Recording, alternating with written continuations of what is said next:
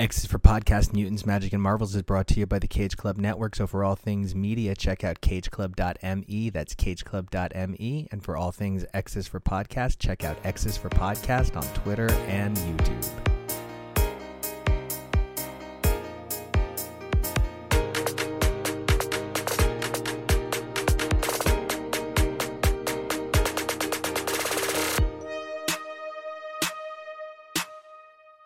Hey everybody, welcome back to another all-new X is for Podcast, the show where we take a look at comics, mutants, magic, and Marvels week after week through their many monthly titles. I'm Nico, and you guys can find me on Twitter and Instagram at NicoAction. That's NicoAction. It's another X-Men X Wednesdays here on X is for Podcast, and today we're going to be taking a look at 4 awesome X-Men titles. We're going to kick things off with X-Men number 7 before turning our attention to a double dose of Iceman with Iceman's Infinity comic, followed by Marauders Annual, the kickoff to Steve Orlando's run of Marauders. But first things up, I want to talk about Life of Wolverine number 2. This Wolverine event has turned into something that really caught my attention. I know I was skeptical with Lives of Wolverine number 1, but Life of Wolverine number 1 really drew me in, helping kind of clarify some of that En Medio Res confusion, followed by the awesome that was X Deaths of Wolverine number 1. I cannot wait to give you guys the segment where we talk about that. The whole room loved it.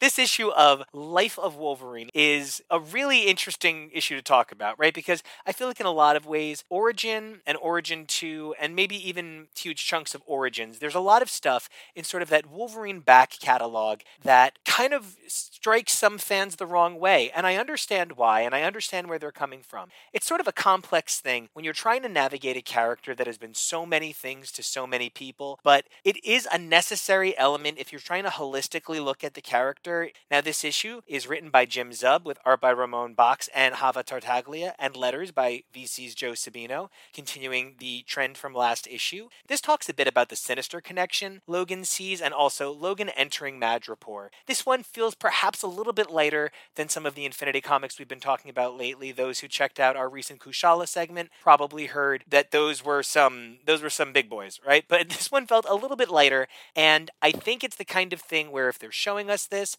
there might be a reason that Ben Percy's hoping to call out to. Maybe this is something that Kieran Gillen, who wrote Origin 2, is going to touch on now that he's returning to the X-Men. Whether it's going to connect to something in the pages of X Lives and X Deaths or something elsewhere in the line, it's just a good read. That's one of the things that makes this a really perfect Infinity comic. This is not something I would necessarily have wanted to pay $3.99 for, but it's not something that I believe Marvel would have been able to make a free issue outside of something like a free comic book day. And to chain this event to free comic book day for no other reason than that's when you can give out a free issue, it would have seemed really unnecessary. So I'm really grateful that Marvel is utilizing Marvel Unlimited in this tremendous way and really continuing to push the idea of what they can do with an unlimited comic, especially in conjunction with an event. Now, onto our coverage of the print titles. Kicking things off is X-Men number 7 by Jerry Dugan, Pepe Larraz, and Marte Gracia,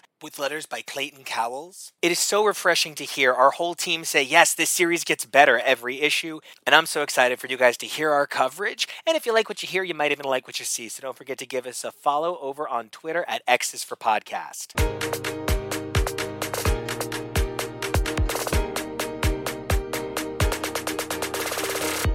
Hey everybody, welcome to another exciting segment of X is for Podcast where we talk about mutants, magic, and Marvel week after week. I'm Nathan. You can find me online at DazzlerAOA on Twitter. And I'm TK. You can find me on Twitter and Instagram at XNateXGrayX. And I'm Broadway. You can find me on Twitter at BWay3RD. That's BWAY3RD. Hello, it's me, Steve, and you can find me on Twitter at HowdyDuda. That's HOWDYDUDA. Hi guys, this is Juancho. You can find me on Twitter at Lost in Code. X-Men number 7. Holy shit, the art in this issue is fucking phenomenal. Perfection. Hands down the best issue yet. I think the writing is also better, but if there's one thing Pepe Larraz is gonna fucking do, it's that he's gonna draw a bunch of fucked up looking animal people. Hot-baked men. It's like a less campy, better version of the High Evolutionaries whole setup, and I fucking need to know everything. And that was one of the first things I thought was it's really interesting that we got these guys a few issues after High Evolutionary showed up. Mm-hmm. Yeah. And I love that they're standing there taking a group photo before they go on their mission. With a super old, tiny camera. There's nothing but science around them. They also don't get what he means by cheese, which is one of those writing things that is perfect. Yes. Like they just say what is cheese? A power word. Obviously. Yeah. I'm obsessed. Yeah, that was really good. Kudos to everybody who worked on this issue. Great issue. The art, fantastic. While I liked the issue, I'm still having some problems connecting to this run. And something we've talked about in previous episodes is the hope that it continues for quite some time so that the slow buildup that we're getting, which for me is going a little too slow, has time to fully expand and go for a while. If this ends up getting stopped at issue 12, even issue 18, it will be disappointing to me. I'm down for a slow run, but I need the time to go on, like Duggan got for Marauders. Agreed. Yeah. The setup has been slow. Obviously, Scott and Jean are huge players, but we've gotten some really big focus on them, and I want to see more of the players that haven't gotten as much chance to shine, like Sync and Sunfire and Laura even. And it's interesting, we get moments with Sync. He shines a lot, but they're moments. They're not whole issues. It's not him for 4 pages having an existential crisis about the fact that now he's forced into a new costume. Like Scott gets, I don't know if it's intentional or not, but I feel on Duggan's part, but I do feel like there's a bit of maybe whiplash is the right word that they're experiencing. We're seeing a lot of this from Cyclops' perspective, and I think he's very used to the kind of high-paced superheroism of it all, but I feel like for the others, even with that conversation between Laura and Sync, you can feel that there's so much stuff happening to this team that they aren't able to sit down and have a sort of housewives style lunch and chat about what's going on. I hope that's intentional, because as an audience member, that tension, I feel it, and I feel the stress on the team, and I hope that begins to come to the fore. I mean, even from the last issue with Sunfire and Fei Long, there's just stuff being thrown at them, and they're managing it, but they're in a game that they're not winning. This team definitely needs to have a baseball day. yes. Long overdue, or if I may, a hockey game. And we can try something new this time. That'd be fun. It is winter. Man, Marte Gracia, I just get tired of saying how good he is because I don't have a lot of substantial things to say beyond it's amazing. But the shine coming off Dr. Stasis' neck, and specifically the flecks in the water as the animal men are going out to do his bidding, is so incredibly gorgeous. It just it took me out of the entire panel just looking at each fleck and how gorgeous they were, and the lighting as it changed across. The pinks and the oranges in that panel. I mean, just such a gorgeous use of color. The oranges on the next section with Cyclops and Emma. It's fantastic. I never get tired of seeing Martha's colors on the trees in Cocoa. Yeah. In hatchery. I really love the pages with Sync and Scott using the optic blast, just the differences in the coloring of the different red. It's just color is such a big part of the story in this issue. Quickly after the title page, we do get into the aftermath page where you've got that really hot Cyclops who's nude, who they shaded more than it should have been. Because if you saw the naked page, it was a lot less shaded before. But, it's a cute moment for Emma to shine even in a book, which, again, brings me to the other problem. Hey, Rogue and Polaris don't even show up in this issue at all. But we do get a really good bidding moment between Emma and Scott. So, I love that. They need those sort of moments. But what did we think about that? As a Schema shipper and as somebody who has been eating crumbs for so long, I'm very, very, very, very, very into this scene. Even though later in the issue, it sets up some really strong tension between Scott and Emma that I think is going to drive a wedge between them. But, I mean, that's always hot. Yeah, I'm also a Schema shipper. I am a Polly, Jean, Scott, Logan, Emma. Give me every combination.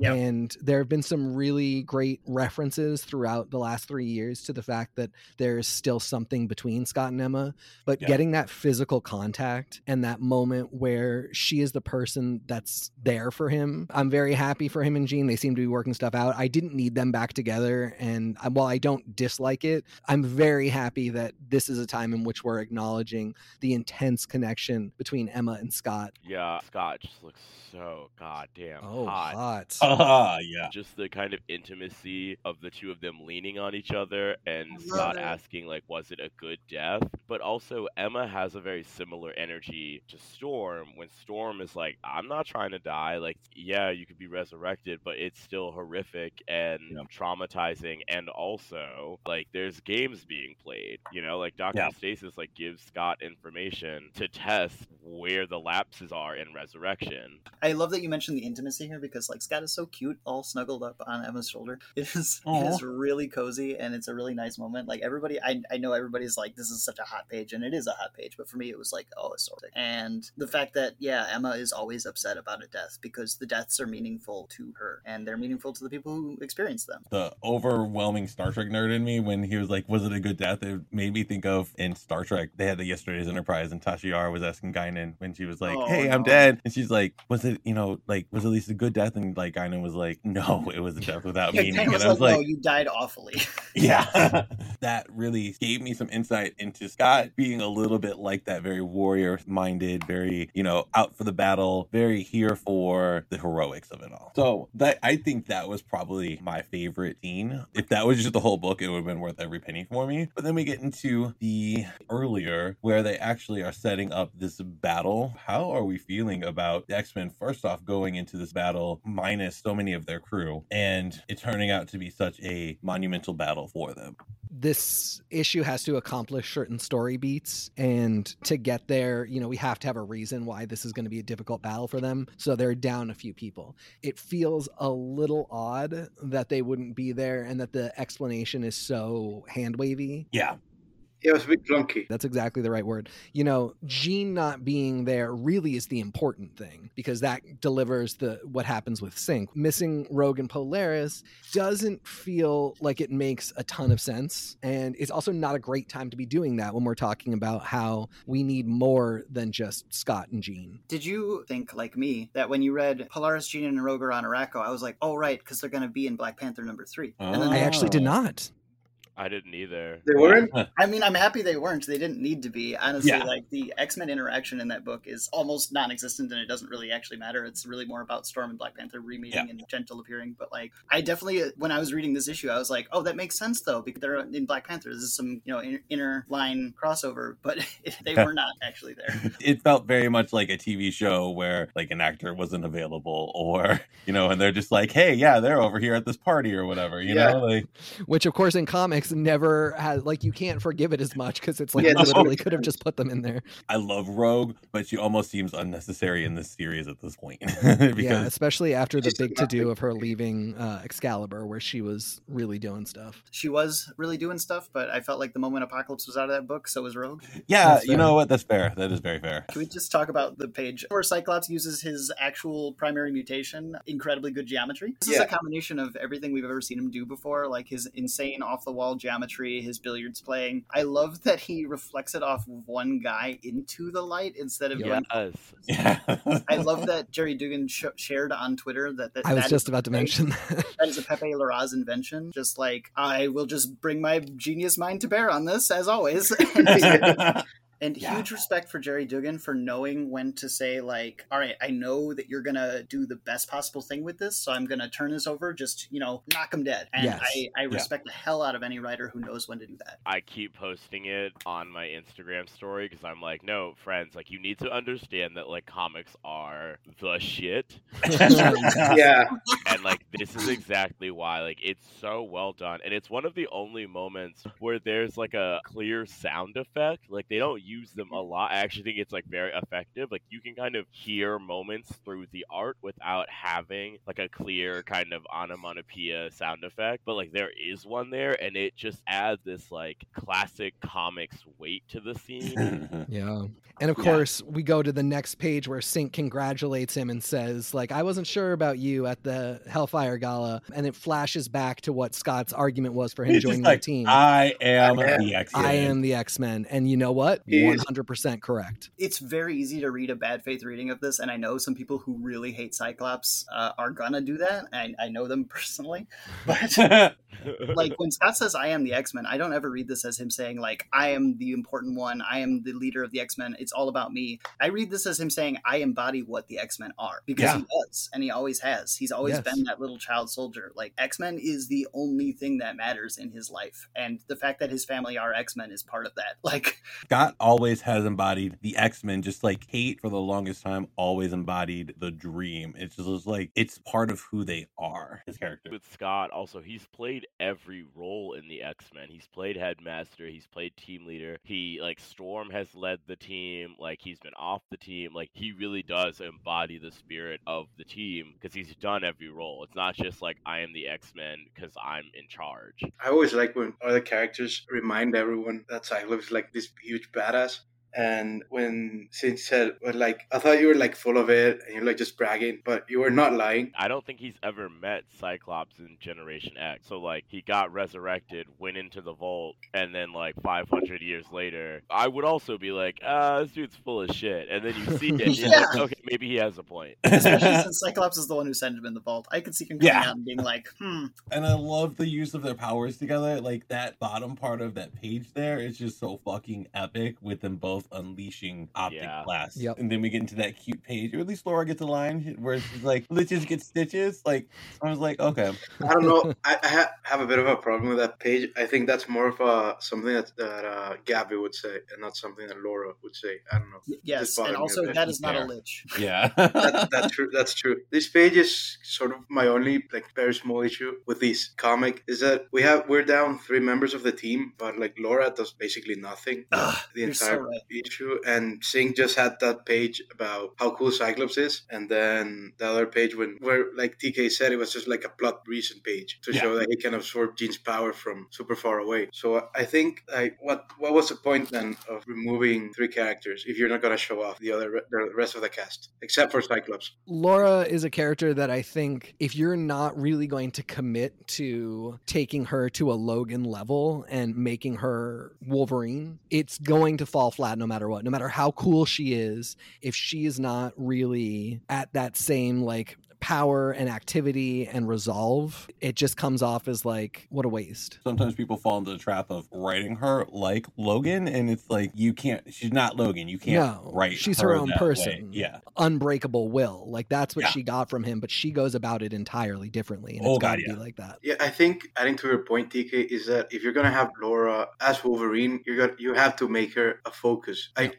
at least for one issue or a couple of issues. And so far we have 7 issues and she's not really been a focus of any of them. Because even in this issue, like Sunfire got some moments to shine, Sync got some moments to shine, and a big sort of reveal that we'll talk about very soon. But like Laura just kind of is there, and she didn't really add anything to the story. Unlike if Logan had been there, like they would have had Logan save the fucking day, kind of thing. And I mean, she's on the cover for X-Men number 10, but I don't know. I mean, I just don't know if people can wait that long to have. Yeah, that's a big ask. You're right. Yeah. And it maybe won't be as big of an ask if this runs, like in the long term, if this is like a 50-issue run, but because we don't know how long this run is going to last, like there is a bit of impatience, and I'm very trust the process with the writers, but also, I mean, as somebody who is not super familiar with Laura on like a one-to-one basis, I'd like to read more of her. Like I would like to get to know her better. And that sort of speaks to like our love for some of these characters and our want to to get to know them a lot more. I mean, we're all very positive on this issue. Like, it was a well constructed issue. Like, I love the fight. I love everything about it, and it's just the fact that we really do want to get to know more about Laura and where she is in this Krakoan era, especially after the Vault incident, is just something that I really want to see explored. And I know that's what I'm getting that y'all want to see too. Is just like, let's get more fucking Laura. Come on, she's fucking amazing. So we do get that amazing reveal too about Synch is able to either sync up with Jean Grey all the way from Arakko, or he's starting to develop sort of like a muscle memory, almost like Mimic in some ways. I'm a bit of like two minds on this, because I actually really like the idea that Omegas were very limited, but I also like that Synch's getting to be one. So I don't know if I like the idea that more Omegas are coming, because it's not going to stop at one, you know? Yeah.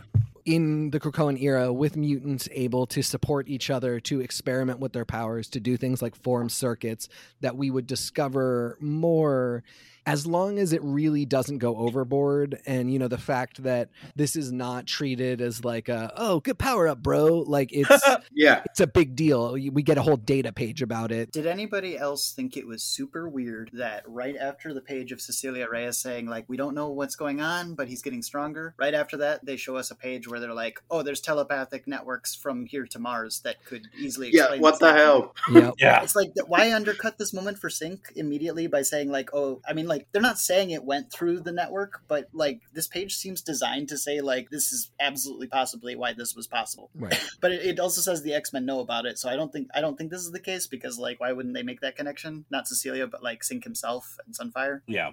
Putting two in a row that are like, and long ones, contradictory at the very end is a weird choice. Yeah. And it's at the end of the book. I feel like the placement is also a little weird. I'm sure that the Forge stuff will be picked up on, because like I do love like the concept of Krakoan technology as just like a whole different like realm of technology. Like the idea of using like mutant brains to do like telepathic satellite Wi-Fi is like super cool to me, but I do think it is a bit out of place here because we don't actually get to see its relevance to the plot. I love that the five are like, absolutely, this is a weird abomination, we should probably not do this, and Xavier's like, no, that's fine, use mine. I have 5 of them, go ahead. I already said it's cool. He's always doing stuff like that. I mean, he's giving his husks to Proteus, so this dude is always just greenlighting shit where he's like, yeah, use my body for crazy things, go for it.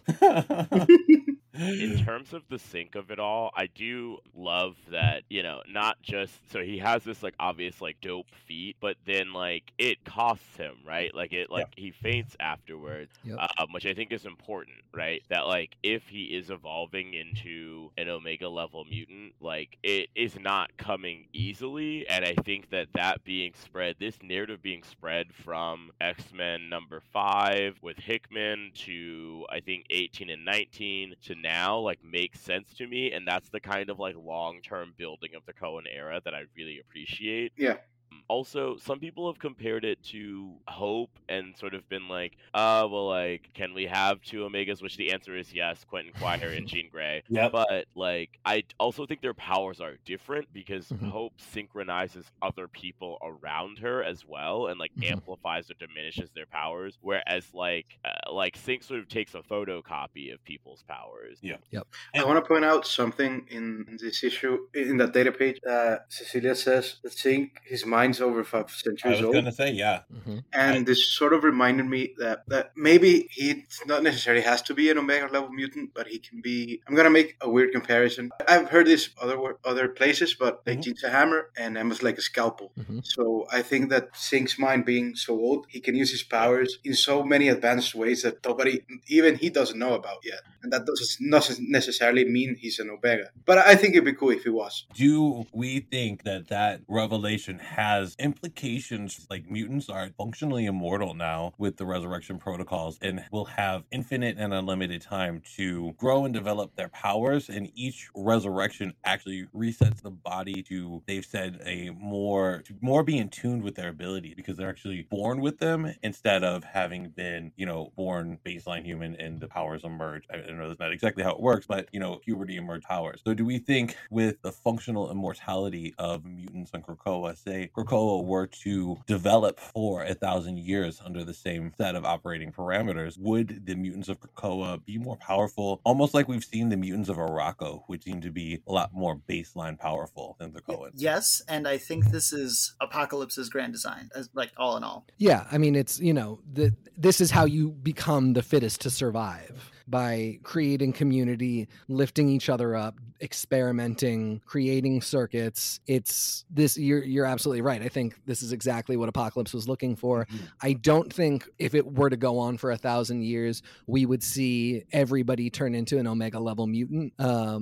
I think that you'd probably discover more, but you would get mutants that really understood and embraced their powers without fear. And because of that, everybody would be more powerful just by default. Yeah, like they can find the limits of their power way more easily than they did before. Right. So that makes them more powerful, not necessarily like an arbitrary power level number or whatever. Yeah, and plus they can do things together that they could never have achieved on their own. And a mutant circuit could be like a circuit could become way more powerful than any Omega. Like if you circuit regular mutants. I think Sync's power is like such a good embodiment of that, because like that's who he is as a mutant, is somebody who like enhances other people's abilities and who can only work when he's around other mutants. And so like he's a mutant who says like community is necessary and it is strong. And now we need a Hope and Sync team up, like to take up when they take on the Eternals in Judgment War.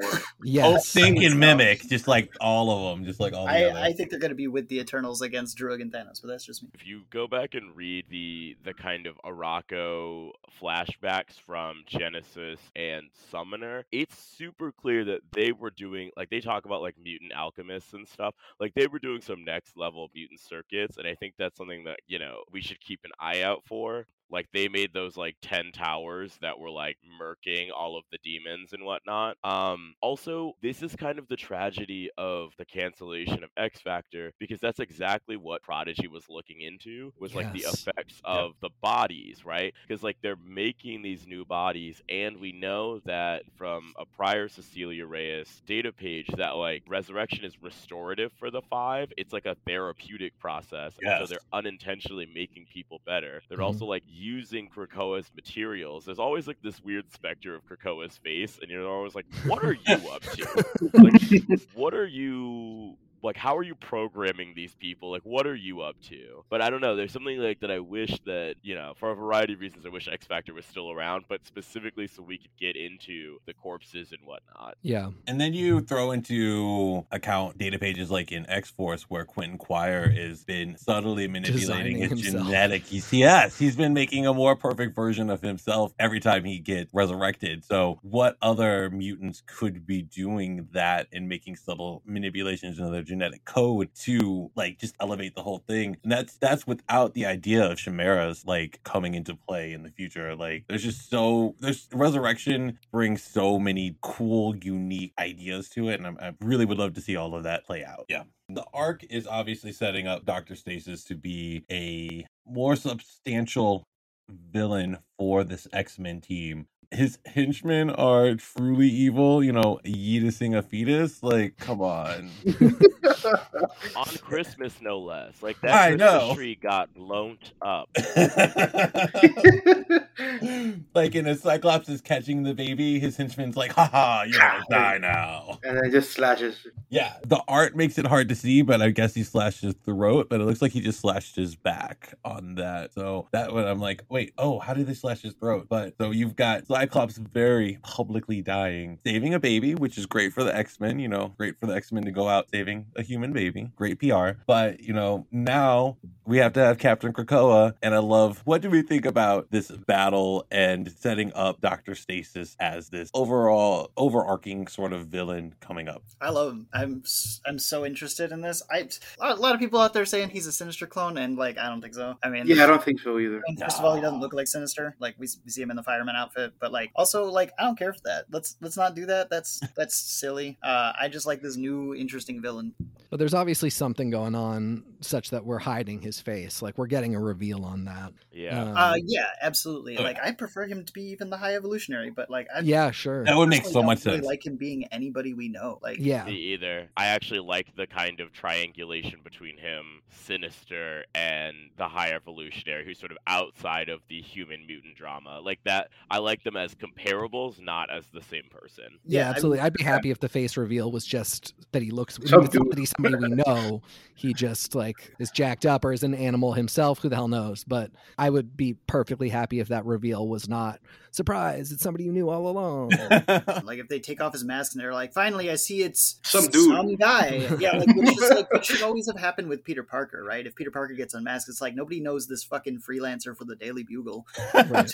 by face, who's When they're with Forge and Jupiter Nation, then they're showing off like the new costume. Yeah. I got a little bit confused about the timeline here, so someone you can clarify, or maybe you also got confused. So Cyclops just got resurrected and went to the council, right? Yeah. Like immediately after he came back. So why is he talking about his conversation with Van Urich that was later? I don't think he's in the council right after dying. I think that is actually a cut to the end of the last issue, which I know is very confusing, but I think that's the only Yeah, way. it's because they're showing off the costume, right? Yeah. So that's what made me. Why would they show off the costume again if he's already made a public appearance? Maybe he got some hint that Urich didn't know about Resurrection and then called him again to have that conversation and really like confirm that was the case. Yeah. But I do agree that it is confusing. Yeah, it's a bit of wonky timeline again, but this is like a line-wide issue now.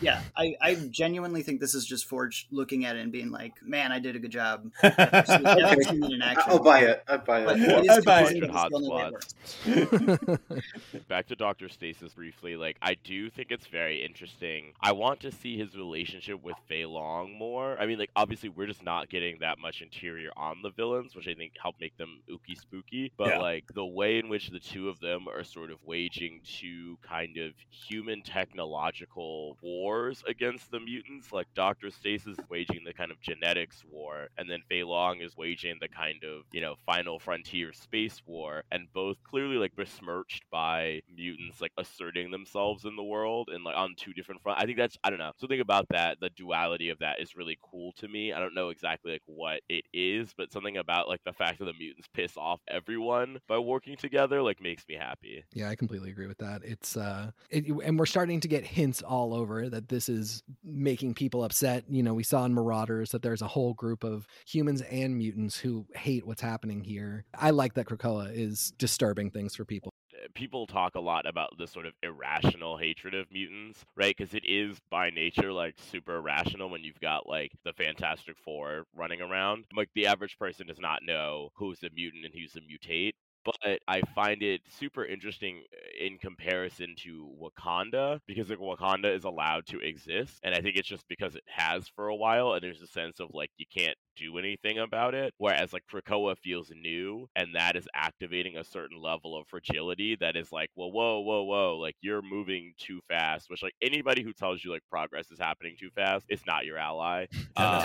So true. Which I think, like, Marauders is helping to, like, amplify that, right? That, like, those humans were like, we were your ally. Like, having, been to many a Black Lives Matter protest, you have seen who's, like, your ally and who's like, wait a minute, you're being a little too loud. And I like that that's coming to the fore, that, like, there's a central problem, which is that human identity is being built on, like, in contrast to mutantdom instead of having its own foundations and values. Yeah, and Psylocke said that in the Marauders Journal too, that just because mutants are getting a place of their own doesn't mean that humans are getting anything taken away from them. Right. Yep. And I mean, literally, so nobody was living on Krakoa. They just, like, moved somewhere else. Yeah. Which, like, isn't that what you want? Like, it really points out in a way that, people who maybe wouldn't have thought of that are going to see it. Like, how, like, the idea of, the people in charge are going to want to keep their power. They see the mutants gaining their own power, so they're going to try to use their levers of power to keep the power by inciting fear and instilling it in people who maybe wouldn't have even normally cared, but are going to sit there and say, oh yeah, no, we could die at any any moment, I guess, because a mutant could blow down our house, or however they want to put it. So they're instilling the fear in the people to keep their levers of power going. It's just amazing idea, and it's really nice to actually see it spelled out in comic. And meanwhile, the person who's most likely to blow everybody up is Reed Richards. Yeah. Everybody's in the negative zone now. Like, if you're reading Devil's Reign, Dr. Octopus fully just took over his building and it's like, you know what? I'm gonna use this, like, interdimensional portal for my needs. And it's like, that's unsafe. He does not even have a password on the fucking interdimensional portal. Like, what the hell? I also don't think that's, like, up to building code. Like, I just don't think that if I can't have a dog, like, Let's see the permits. Did he run that through the co-op board? I wonder. Certainly not. But I also feel like Reed is the co-op board of the Baxter building. Like, he's like, no, it's just the Council of One. Yeah. And I think that really speaks to the fact that we can get on these real tangents with this issue, really speaks to the strength of the issue itself and the direction we kind of see it going in. And I love that. What do we think about the brewing war that, that's bubbling under right now, but, that's probably going to happen between the X-Men team and the Quiet Council, with the revelation or the idea that one of the council members, either Charles or Emma, erase Urich's memory of resurrection? I'm on Team X-Men here. I mean, like, the Quiet Council has Colossus on it. That's enough. Yeah. It's all fucked. It's going down. Like, it's not. Yeah. It has Xavier on it. Exodus, Sinister, Colossus, and Xavier on it. And we also know that they also basically did the same thing Xavier did after Inferno. They're keeping things away from the rest of the people of Krakoa, so they're not good. They never were, but they're still not good, even after taking out power from Charles and Eric and Moira. Yeah. And they're undermining the point of this X-Men team, which was to have a superhero team that was not beholden to the Council. And now, they're like, no, you have to do this Captain Krakoa thing. I feel like that tension that came up in, X-Men 15, right before they went to go save everyone in Otherworld, I feel like that tension is brewing again, because, this was the point. Yeah, and they're dropping quote-unquote heroic members of the Council day by day at this point. From a wider perspective, I love the dramatic tension of this. It absolutely makes total sense. The Council's really problematic. The X-Men are superheroes. I can absolutely see why on page, this war needs to happen. And, there are as many problems for Krakoa as there are amazing things. I will keep saying the same thing as many opportunities as I get to in hopes that somebody hears it. While I love all this darkness and stuff, I need some slice of life. I need some happy Krakoans in the mix, because all of these dark moments are starting to weigh on me, and I believe in the promise of Krakoa, and I want to see it for the citizens of Krakoa. Yeah, absolutely, because we've seen so many, almost every book, we've seen somebody realizing that they need to make a break or keep stuff from the Quiet Council. So obviously this reveal in X-Men, we had North Star talking to Danny Moonstar about, the keeping the expanded power sets of his team away, keeping that a secret from the Council. Yep. So there's a lot of cracks in the society that I thought might have come to head in Inferno, and maybe some of this will be coming to head in Immortal X-Men, because it's a Council-based book. So I really can see a lot of that coming in. But like UTK, I really believe in the promise of Krakoa, and I want to see Krakoa continue and thrive, and the mutants to thrive. I want, no-name random mutant who showed up here to go live and have a happy life and just be able to be themselves. And yes, I don't want everything to be doom and gloom. When we started out with House of X and Powers of 10, it really presented us something like Krakoa was this magic place that everybody could go, and they had these big rave parties where Siren would yell at Dazzler and they would have light shows. So yes. I want to see that promise fulfilled. Yep. Yeah, I mean, I'm also reading Black Panther, and that book is kind of engaging some similar problems, right? Which is that, nationhood and, statehood is messy. I mean, welcome to these United States. And, maintaining that, the sort of security apparatus that needs to go into that is all very messy. And I don't know if it's ever going to be not messy. But I think the thing that would balance it out, like you guys said, is the slice of life. I really liked when the X-Men were like, yo, we're giving out food and legal and medicine. Yeah. Things like that, where it's just because I think that when you're stuck in the council chambers, it's you're steeped in the mess, right? And like you forget that like there are just citizens who are like, no, let's do nice stuff. Like I think that's also going to be the beauty of this new run of Marauders, where like they're recentering on just rescuing people and like taking care of the Morlocks, right? Like some of those issues where it's like, no, like we need to be a tribe and like look out for people. So yeah, I could use more slice of life, specifically from X-Men.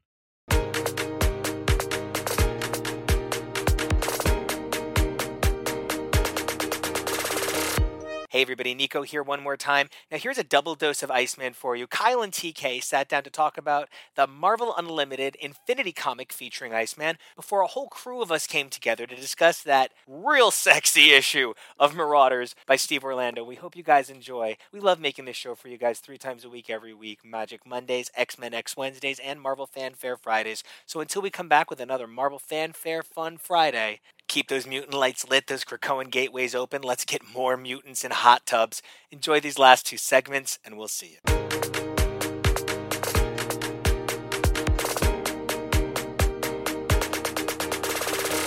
Back to X's for Podcast, the show where we take a look at Marvel's mutants, magic, and many New Year's resolutions week after week through their many monthly titles. I'm TK, and you can find me on Twitter and Instagram at xnateXgrayX.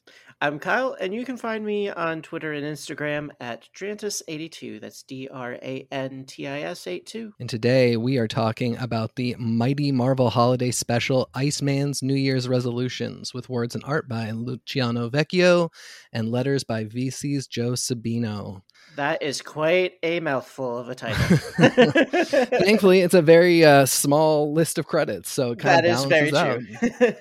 A little bit late covering this, but it's a special issue, and I constantly complain about the lack of slice of life moments in the Krakoa era, and we got one. We got a nice little Bobby taking himself out on a date.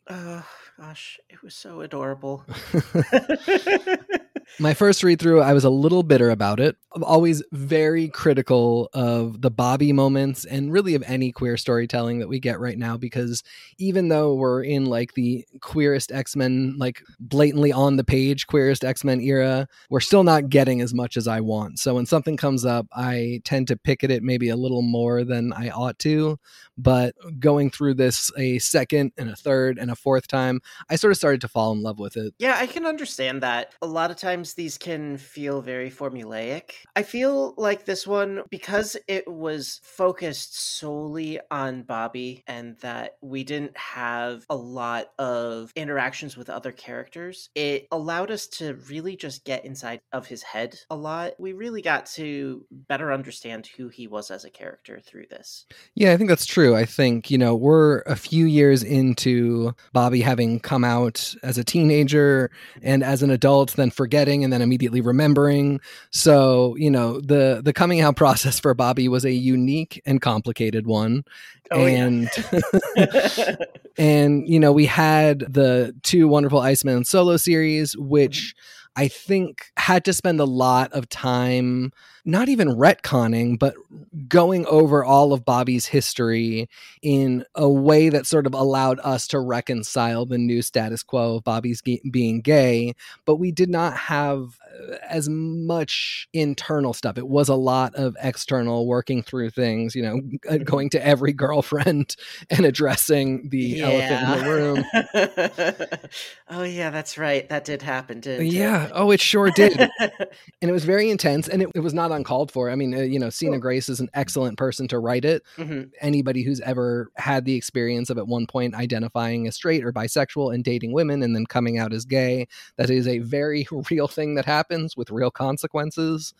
And we're talking about a character with decades of backstory with women, and it made sense to take the time to do the stories.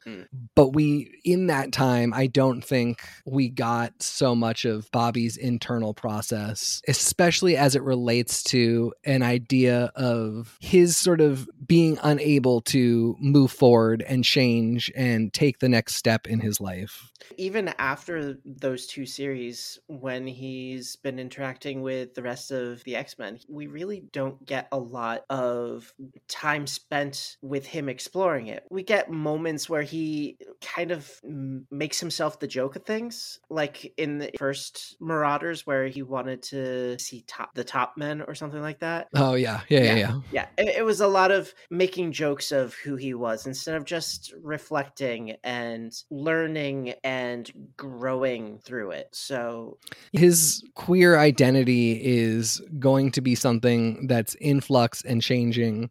I think because he is one of the original 5 and he is such an iconic character, I'm sure there is some editorial mandate to not let him go too far away from a normative path. You know, he's got a steadfast boyfriend, or if they're not sure what they are, it's still like a pretty straightforward dating situation. You know, he's not even really playing any kind of field, and he is a reliable teammate that isn't really stirring the pot. You know that he'll be there, you know that he'll be very powerful, but he is not going off on queer adventures to like finally explore his homosexuality, which I get why we're not getting that.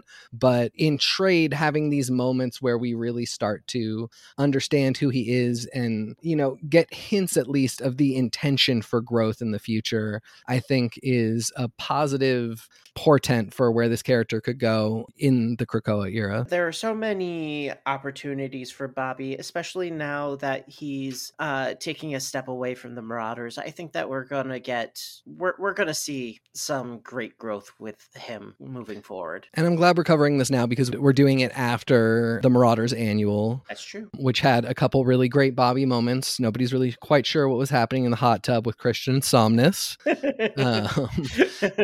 You know, maybe he is, you know, having more gay adventures than I'm giving him credit for. Well, I mean, Somnus was allowing him to explore in a more safe for Bobby environment. It's an opportunity for somebody who spent so much of his life closeted to be more open. Right. And I think it was great that it was Somnus because, you know, we know from Somnus, who was also dealing with issues of being in the closet and not getting to live the life that he wanted to with Wolverine's son, Akihiro.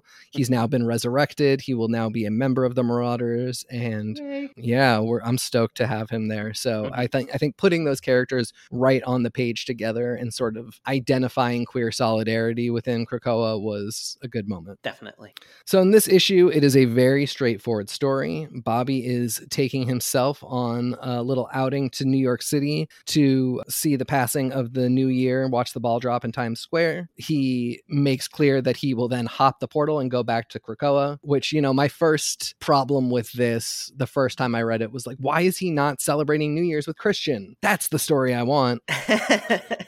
Yeah, I can understand that. But I mean, New York has been such a large part of his life. I can understand wanting to be there in the crowd for something that is such a big tradition when it comes to New Year's. Yeah, absolutely. It makes total sense to me. Again, like upon multiple readings, I was like, this is actually super cute. And he is going to go back to Krakoa and celebrate with his boyfriend. It's fine. Yeah. And I have a feeling that Christian's not really one to be standing in the middle of a gigantic crowd where you're all crushed amongst each other. And I completely respect that.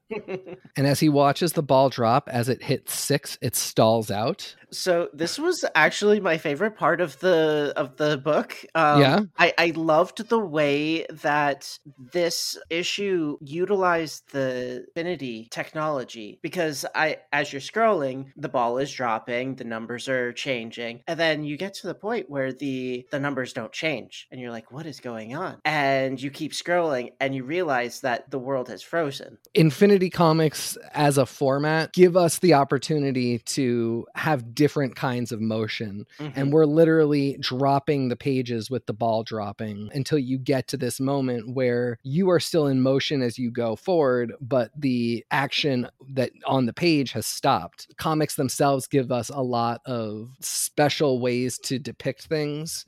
And Infinity Comics can't do everything that a comic book does, but they Marvel has used this technology wisely a lot of times in their books to give us something that you could only get in one of these issues, and I enjoy it a lot. They've been kind of hit or miss for me, but I think that the ones that depict motion like this just really stand out so much and they work so well. That's what really sells it for me. Yeah, that original X-Men book where, you know, you're scrolling through space. Mm-hmm. And the thing I immediately made me think of is seeing the Star Destroyer in the first Star Wars come onto frame. Yes. You get that same kind of motion. And yeah, they are definitely hit or miss, but the smart artists are the ones who take a moment to look at this particular format and give you something that makes you sort of a more active participant in the scrolling through. Mm-hmm. So Bobby realizes something is wrong, and then we get a line that I am still not sure what to do with. Okay, so it wasn't just me. Where he starts to ice himself up and says, "When we up in the cube, all ice on me," and bursts out of the ice in his ice form. Bobby, he's like, I choose to believe this is brilliant writing, and he is this much of a dork. He is. He really is. He loves his puns. He loves his jokes. It's totally Bobby. It's perfectly him. 100% Bobby, and it really works. I love it. And of course, we get as I mentioned, the full page shot of him. It's like more than a page, bursting out of the ice, you know, in all his Iceman glory with his little X underpants on. Luciano Vecchio is an incredible artist. His style is... his style is so good. It's beautiful. It's a little bit anime-esque. Mm-hmm. It's just the right side of cutesy, where characters can still look very adult. And, you know, Bobby looks really handsome. He's got stubble, you know, his brown hair is peeking out of his cap, but it's animated. It has a very cartoonish quality in a way that, you know, obviously every artist is different, and books benefit from having a more realistic design sometimes, and sometimes a more animated one. In this case, I think it works perfectly. Yeah, I agree. It's animated, but it feels warm. It feels inviting. It feels alive. Yeah, and very expressive. It's very expressive. And I mean, there are just like so many interesting details to it too. Like once Bobby changes into his ice form, you can actually still see his stubble. Yeah. That's a really great interpretation of his transformation. Yeah, it's fantastic detail work. So Bobby in his ice form skates up to where the ball has stopped, where he discovers our antagonist for the issue, Ichthalon. Who's not a character I was particularly familiar with, but he is a giant ice warrior who is intending to use the collective ritual of all these people gathered with their focus at this one point to bring forth his armies and conquer Earth, I guess. It's I mean, you know, it's a straightforward plan. He had the most important details worked out. He maybe should not have done it in the hub and center of all superhero activity. Pretty interesting that it's just one dude who was here on vacation that is the one who deals with it. We're going to let it all go. This is Bobby's moment to shine. I mean, he is the one who has the most control over the cold, so it's true. Kind of fits that this creature that has supposedly supreme control over ice in his plane of existence, because Bobby really, as Omega level mutant with ice powers, would be the one with supreme control over cold and ice in the Marvel universe. So yeah, it's kismet that they met here. Oh yeah. You're correct. Bobby is an Omega level mutant with his control over ice. This is something that we know on paper, but Bobby often has trouble embracing. Mm-hmm. In the start of this battle, he's throwing ice at this guy who's pointing out to him that, like, I'm powered by ice. This really is not going to go very well for you. Bobby continues to fight and then has that realization that Bobby tends to often need to have in battles, which is, oh, I'm incredibly powerful. There's not really any limit to what I can do. This guy is powered by ice. I can control his power source. I don't just need to throw ice at him and power him up. I can decide what happens to the ice on this plane. And very quickly he says, I'm no sorcerer supreme, but the ice and cold you need to make this body in this plane, I am the master of it. And once I absorb it all, you'll be nothing. Mm-hmm. That section of art is absolutely stunning with him kind of towering over Ixalan and his powers just kind of growing, him absorbing the ice and the cold, and he's radiant in a way that isn't like warmth, but it's like the radiance of sun reflecting off of ice. Yeah. It's very bright. It is celebratory. Yeah, it's celebratory and it shows his power. We get a shot of the environment around him as he's pulling all this ice in.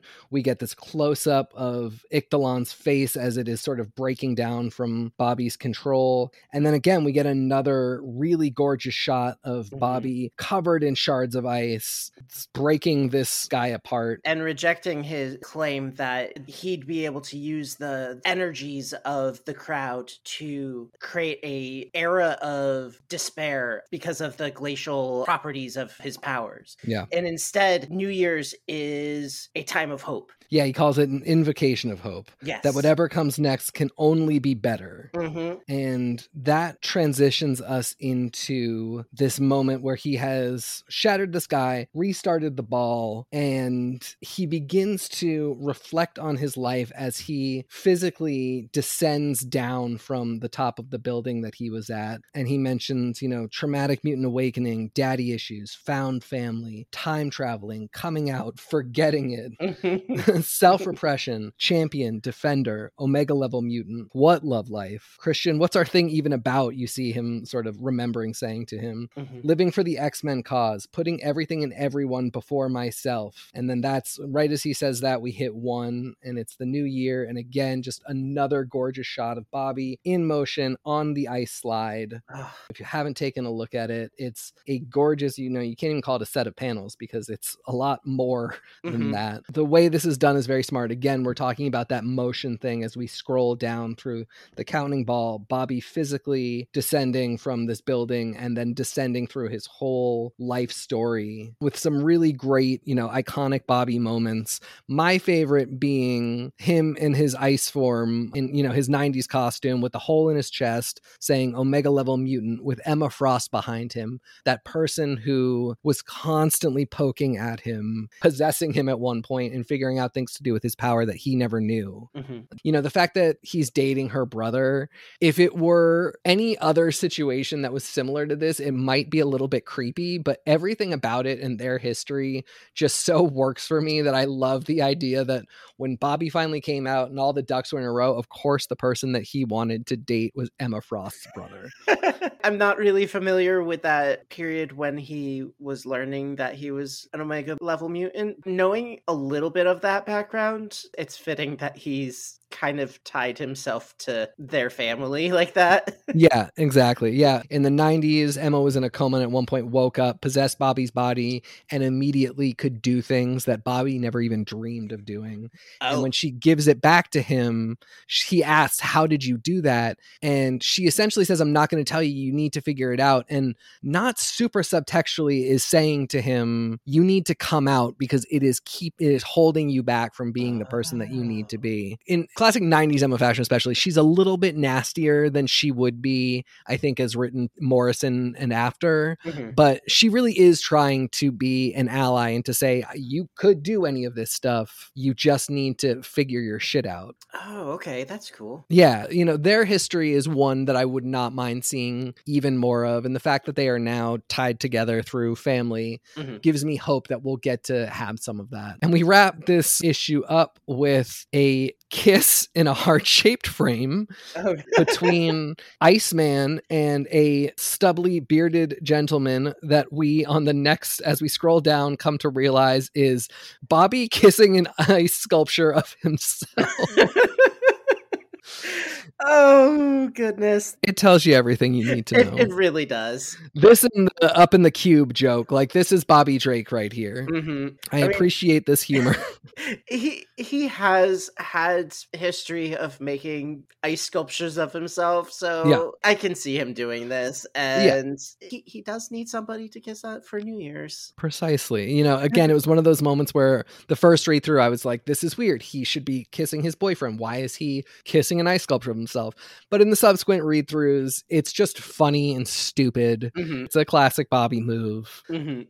and we get one final, again, just beautiful shot, Bobby in motion on an ice slide, bursting up through the page, and we close out. We do, and we get one little hint that he will be back. So it kind of sounds like they are going to have some more Iceman-specific stories coming up in the future. Yeah, I think it's safe to say. Bobby is a classic standard for a character. I never really get tired of him, and with this whole new chapter of his life, really just having started to unfold with so many mysteries around Christian, his background, his powers, their connection to Emma, the Marauders. I think there is no shortage of places we could find Bobby, and I really can't wait to see what happens next. Yeah, I'm looking forward to seeing what happens next as well. We've gotten him to where he needs to be. It's time to have some adventures as, Bobby in the right place.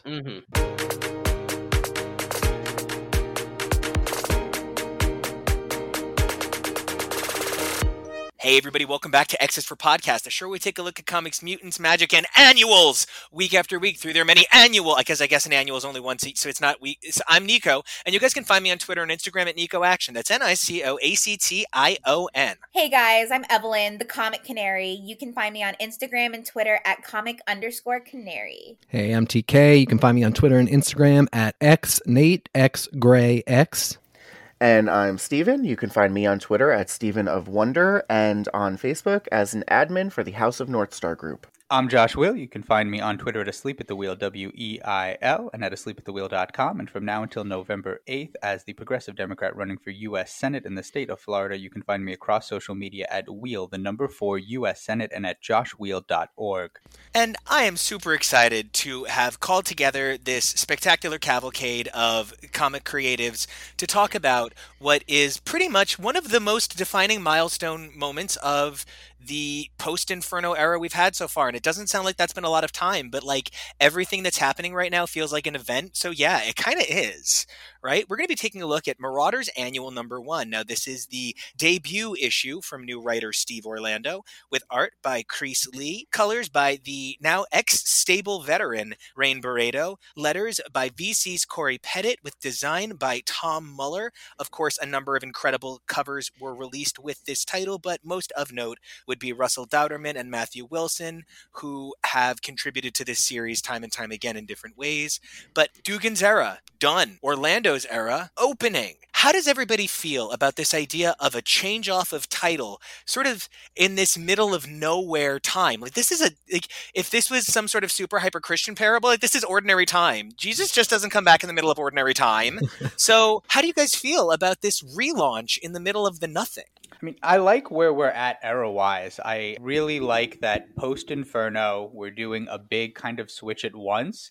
If anything, I think the ones that aren't switching, like, it feels a little weird that New Mutants is just kind of like moving along the same, which isn't bad because it's a great book, but it's remaining stable mutants. It's kind of keeping course while we're having a big reset. I like the idea of kind of like season breaks, like television with comics. I think that, if you're organizing group comics and you try to have timelines going in where writers can, dovetail things together, where events can kind of be breaks for artists or writers to hop on, hop off, and have, your big kind of changes and new seasons start at the same time. I think it makes things easier to trade. It makes things easier to read and follow. I like this idea. I like feeling that we're in this kind of like it's the start of a new season and moving forward with the Krakoan era. Okay, so you just sold me on the transition omnibus that should be made from all of these issues.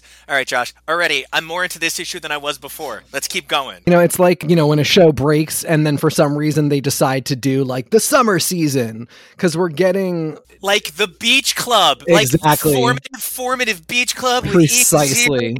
In his chest hair changed me. This is Saved by the Bell working at the Beach Club. Yes. We're getting content. We're not getting the same stacked release of books every week that we've gotten for the past almost 3 years, but we're getting these interesting pieces that are building something that come April will go back to a more regular schedule like we're used to. But in the meantime, it's not, had originally been referring to it as the fallow time, but that was incorrect. Like, there is a lot to dig into in this time. It's just not the same as what we've been used to for the past while. And it's weird to say that it's not stacked release, because for the month of January and like the month of February, there is definitely less stuff overall. But I had 2 oversized issues and 1 normal size issue from the X Office come out in the exact same week this week. Like, there, oddly enough, there's a significant amount of reading material for this particular release week, whether that was intended or not. Yeah, for sure. Evelyn, one of the things that I love about the perspective you bring to this show is both you can sit here and verify the veracity of the biological experiments that they're doing in these issues. Big fan. But another thing I love is your recent experience working in a comic shop.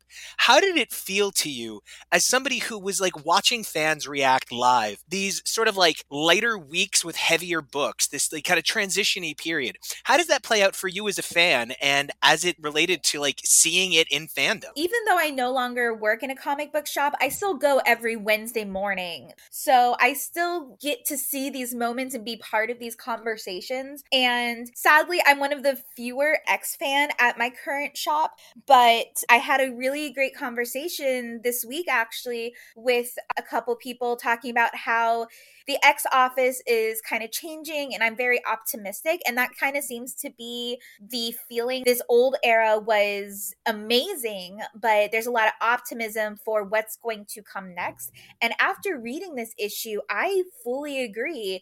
There's definitely some interesting parts that I am looking forward to. Christian Frost kind of stepping up and having a bigger role is something that I think I was not expecting, but I'm very curious to see how that's going to like play out. I really liked the art in this issue as well, so I'm very happy with the artist choice. I think that it just, like, Kitty Pryde was just really pretty.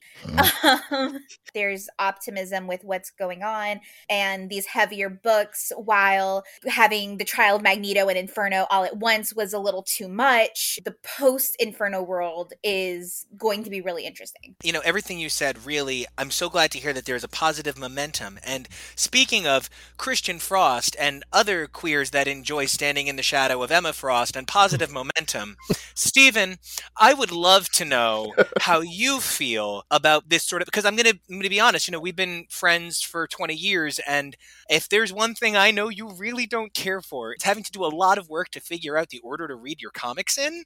And I can't imagine all this one-shottage is exactly what you were looking for, but how do you feel? One-shots are definitely a little stressful for me, because then I have to do a whole lot of research and where it fits in. I love annuals, so I'm glad for once I'm actually like starting like in, I don't know how to explain this. I am so sorry. Being the ground floor of it makes it less stressful than having to go back and do the research that you would ultimately ask me to do. I was literally just about to say, instead of me having to constantly ask you where I'm going. I will say, Marvel's placement of annuals is not always perfect, but I have enjoyed it way more than DC's use of annuals over the last 10 years, whereas DC drops annuals just literally as an extra drop on those 5 Wednesday months, but it is like part 3 of 6 in a frickin' story going on, and it's right in between issues 41 and 42 or something, and like you can't read, like, where it's just another issue of the series, but instead of being numbered in line with the series, it's the annual, and it fucks up like the whole organization or making sure you got. So like, we'll give Marvel credit, like they are doing better. Absolutely. I'm really actually relieved. Steve Orlando really did try to stick to the storyline that Duggan had. I did feel like the issue was a little bit paint by numbers in terms of like gathering the new team and then going forward from there. I am looking forward to seeing how this team plays out in the future, but it did feel like a continuation, which was nice. So it's easy for people to keep reading and pick up, and they know where they are in the story. I liked this a lot. Like, I really want to come in with Steve Orlando. We have discussed his work a few times on the show, most notably his Man Thing, where we said we would love it if Steve Orlando's Man Thing would continue to grace us. And now instead we're getting, you know, some rude-ass marauders, and I'm really into it. We have always thought that there's sort of a sense of Steve Orlando has such a strong, powerful, dynamic voice. And like a Grant Morrison, where where, when Cassandra Nova says it, it's really creepy because Frank quietly drew her like pudding. But when Cyclops says it, it's really sexy because Bacalo draws him like an underwear model made of Minecraft cubes. So it works, There's just certain writers who have very specific tonal voices to their work. And I would like to start our discussion with the, as Stephen pointed out, big switch from Dugan's perspective. Now, I think Steve Orlando's voice is a very modern, queer voice. And I mean that very positively, Steve Orlando being a bisexual man. And I'm very here for the queer.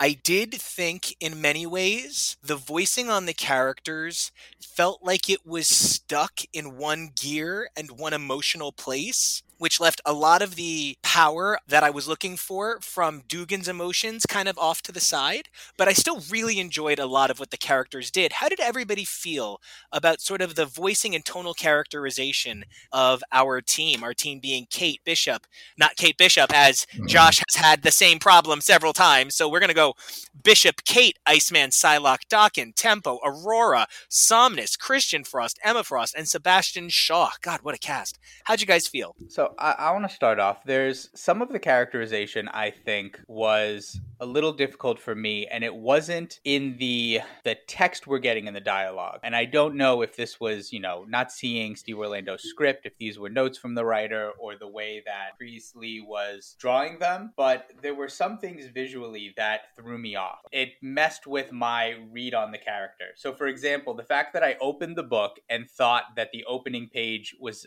featured Iron Fist messed me up some. Like in terms of like having to be like, wait, this is Daken? Because this looks a hell of a lot like Iron Fist as we're getting started. I actually went to he's wearing that again.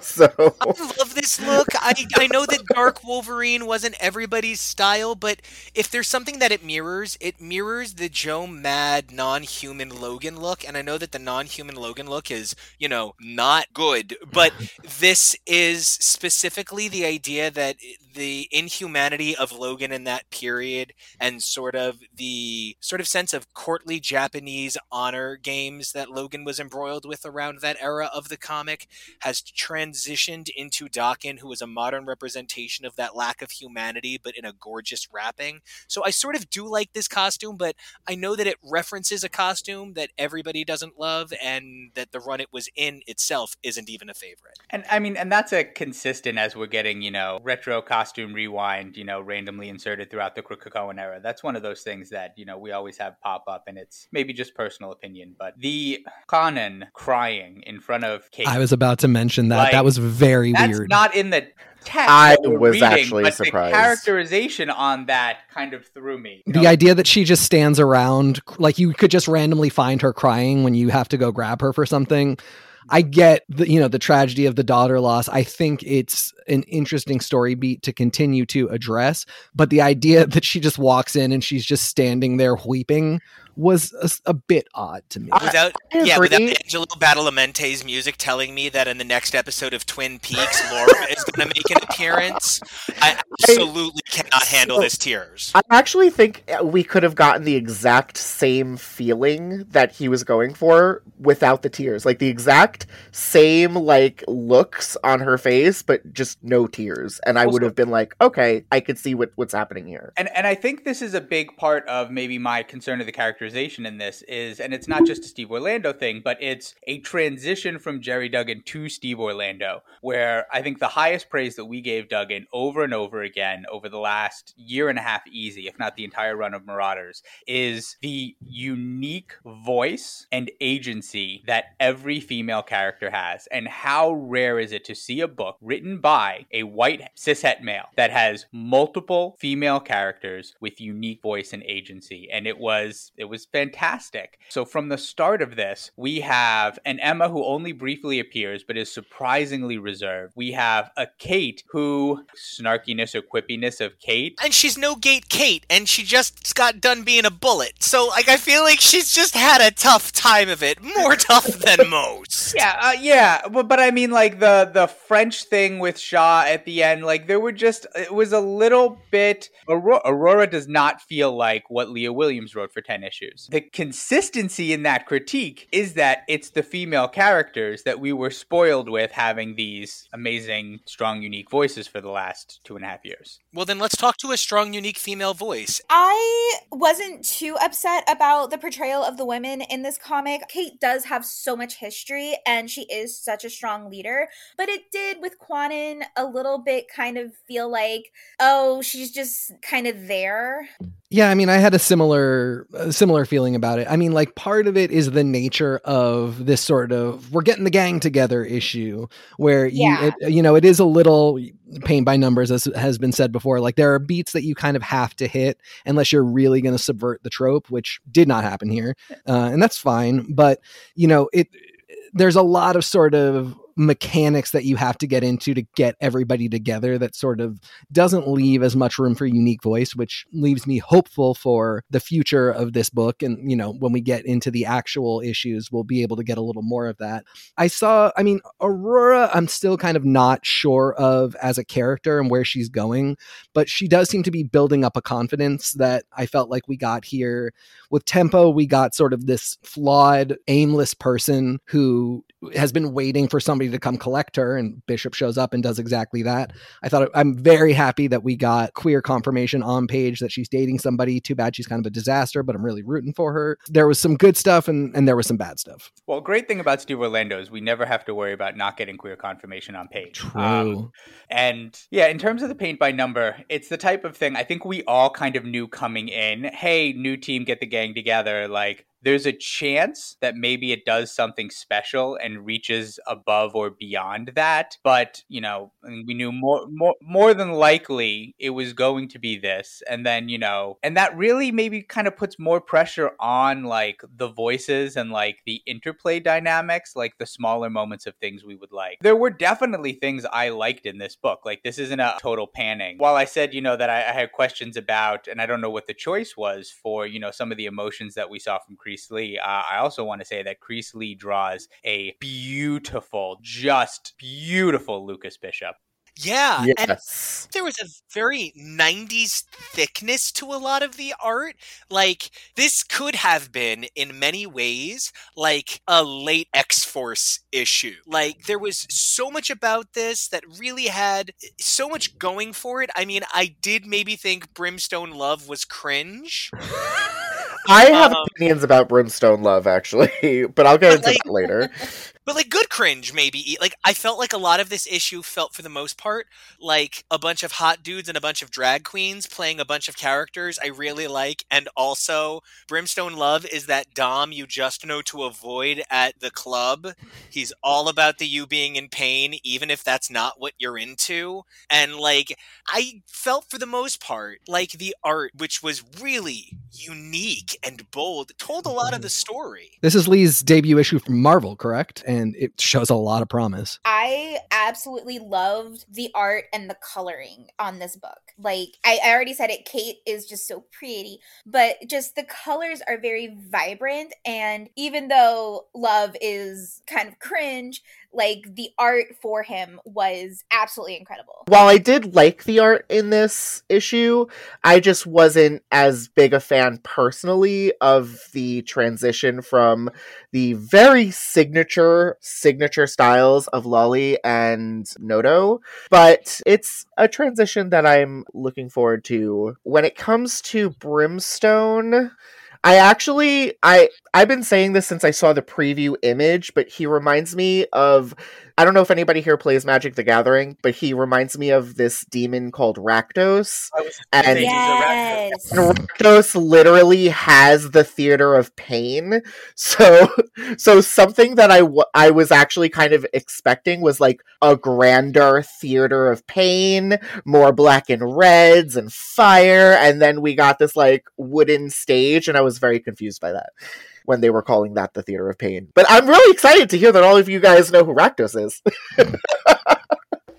Now, there's some other things that I think really do play a large part in this story. And I think for me, one of those significant things is you can kind of chart Orlando's fandom throughout the narrative of the book in a lot of ways. I think one of the things that stands out the most is the ways he chooses to focus on individual moments. There's a lot of interplay on Wolverine. There's a lot of interplay on Daken that's clearly sort of a stand-in for how Wolverine would have been used. Wolverine wasn't in this issue, but was mentioned like Wolverine's had a shadow over this issue and this team due to the role he plays in the lives of Kate and Akihiro. Like, even though he wasn't here, he was present. Yeah.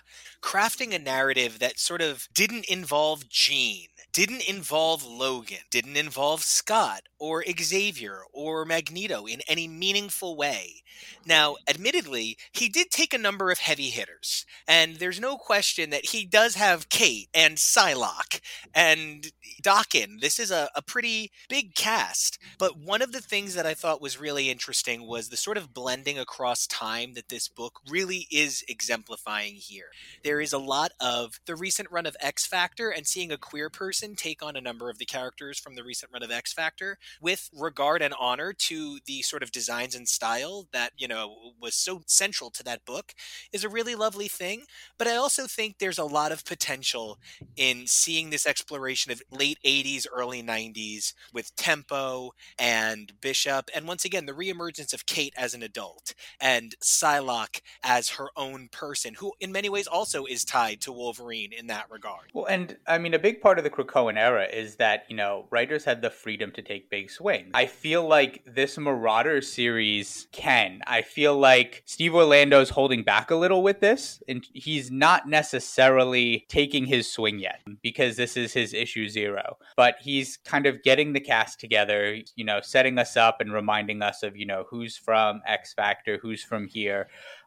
In terms of the ones that you said, have characters gaining their own autonomy in the Krakoan era, and that he was picking up on them as their own pieces, Aurora and Daken, also ones who have finally begun to start really living their own lives and defining themselves not as extensions of another character, but as themselves. There's a theme in terms of who he chose here. Brimstone Love definitely feels a bit like a poser. Like, all right, he laid a thread for like a first season Big Bad, but also like the first season Big Bad wasn't the best. Like, I'm not that threatened by the late train that is Brimstone Love. Oh no, the fact that you compared him to like an outspoken dom in like a sex club.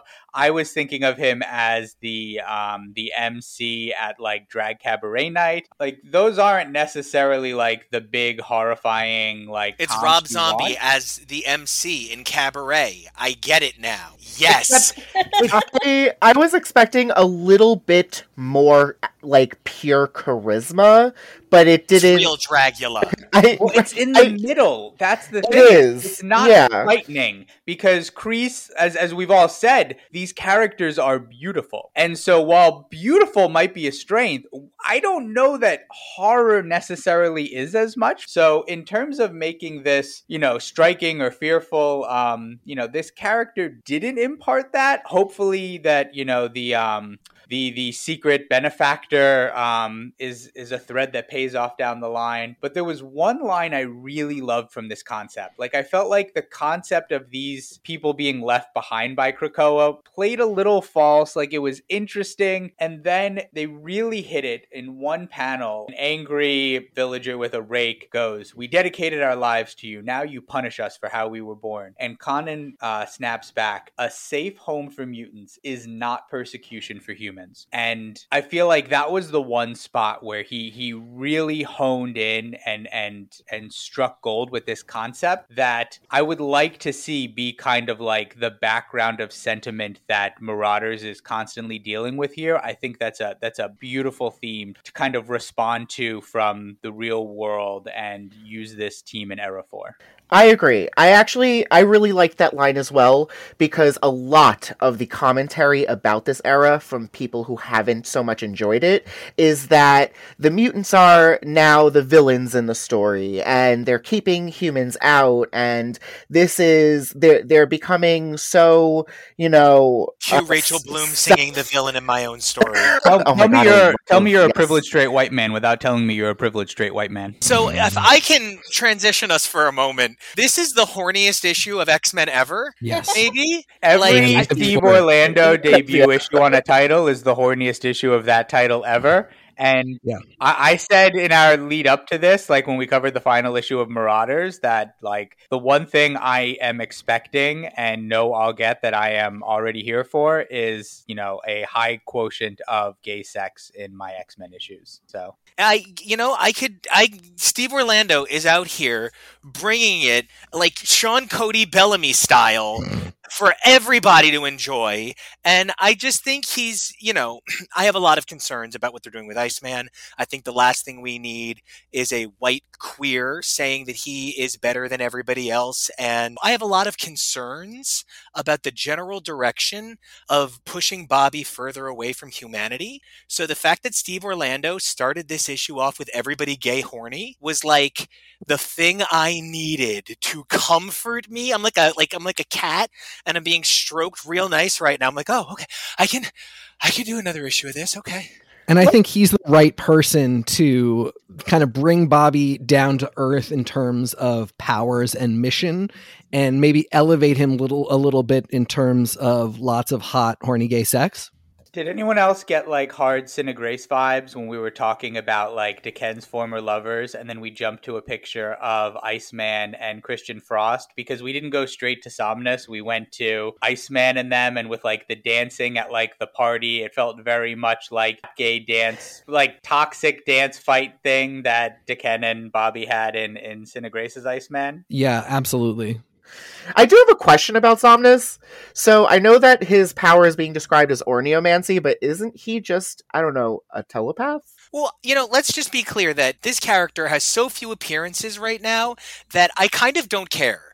This is full on Sauron for me. I just don't care yet. I need you to have like 24 appearances before I care. Right. If Superman took 40 years to fly, And this is going to be his time to do that. I mean, Steve Orlando created this character. One of the things that I really appreciate is when a writer comes on and makes very clear, like, I have specific things that I like, and I have specific characters that I'm into, like Brimstone Love. Like, he just decided this completely nonsense character from 2099 was going to be something that he's going to pull in. He created an Oneiromancer and that is gay, and that's going to be like a big viewpoint character for us. And this will be sort of, I think, the trial by fire for Somnus. If he shines in this book, he could be a very interesting addition to the mutant pool overall. But, he might fall flat and just be a character that nobody else ever gets interested in using. Yeah, that's absolutely fair. I mean, I will say that I am really enjoying him. I love his costume, so I am looking forward to more. I was just really intrigued by what his actual abilities are. Yeah, his costume is straight up like Fabunova Shatterstar. It is like Shatterstar dialed up to gay 11, and like Shatterstar himself would be like, may I wear that? Like, he would be so into it. I feel like I'm always holding my breath, like waiting for the shoe to drop with Aurora, especially after Leia handled her so beautifully. And I don't really love the way that DID is portrayed in comic books. I'm always hesitant, no matter how much I enjoy the writer, to see how they're going to handle something like that in their book. I don't know if anybody else has a similar concern. We absolutely have talked about DID extensively on this show. If anybody would like to hear some discussion on DID featuring our crew talking about it in the pages of Moon Knight, now we have a term that we use on this show, which is Rockstar Run. And Rockstar Run refers to it when somebody is like, I'm coming in, here is my statement, and it's what I'm doing. And I have to wonder if this semi-cute puzzle box ripoff that's not quite the puzzle box, so I just don't feel like as much blood is going to come pouring out of it. I have such sights to show you. Right? I'm eager to know how this is going to play out. I think this is a thing that the X-Men love to do, and this is something that's literally going on in the pages of Avengers by Aaron right now. So it's not like the craziest idea. And I think that plays back into our by the numbers question from earlier. And I think my closing thought on this issue is this is queer paint by the numbers. I'm here for the rainbow, right? And I know that Steve Orlando builds over time. So here's to some more Orlando going forward. How do you guys feel? I definitely like the mystery aspect where it's like, wait, we just got the Krakoan language. Why is this from like suddenly Krakoan that's been around forever? So I really hope it's not going to be a cop out, because I feel like a lot of times with like big puzzles and mysteries lately in comics, there's been like cop outs, but I'm really interested to see what this whole thing is, because I love Kate and I want to see just so much of her, and this new lineup seems pretty interesting. So I personally am excited for it. How confident are we that Steve Orlando understands how big a number 2 billion with a B is? I'm Dr. Evil cackling to Josh's question. I think there's just going to be some timey-wimey stuff where the team or just Kate, who knows, are sent back that far into, was it prehistoric times, and because like clearly I don't know the ramifications of 2 billion. Thank you. It is pre-dinosaurs. It is way deep down the butthole of time. So, oh my god, what if it ties into Avengers 1 billion BC? Okay, so again, that's Avengers 1 billion BC is only half that distance. Billion years gotta less. Billion that again. Okay, yeah. Well, if anybody can do it, it's my precious Phoenix. But I mean, yeah, okay, that's okay. Steve Orlando, buddy, I need you to call me. We got to talk about some numbers, because I believe in you and I believe in your ability to number. I just want to number with you and feel a little bit more confident. And your hands. Hey, we do not know what we're going to see on panel when it comes to the potential flashback or whatever it's going to be 2 billion years ago. It could be a very barren wasteland. Barren Wasteland is my favorite classic Captain America villain.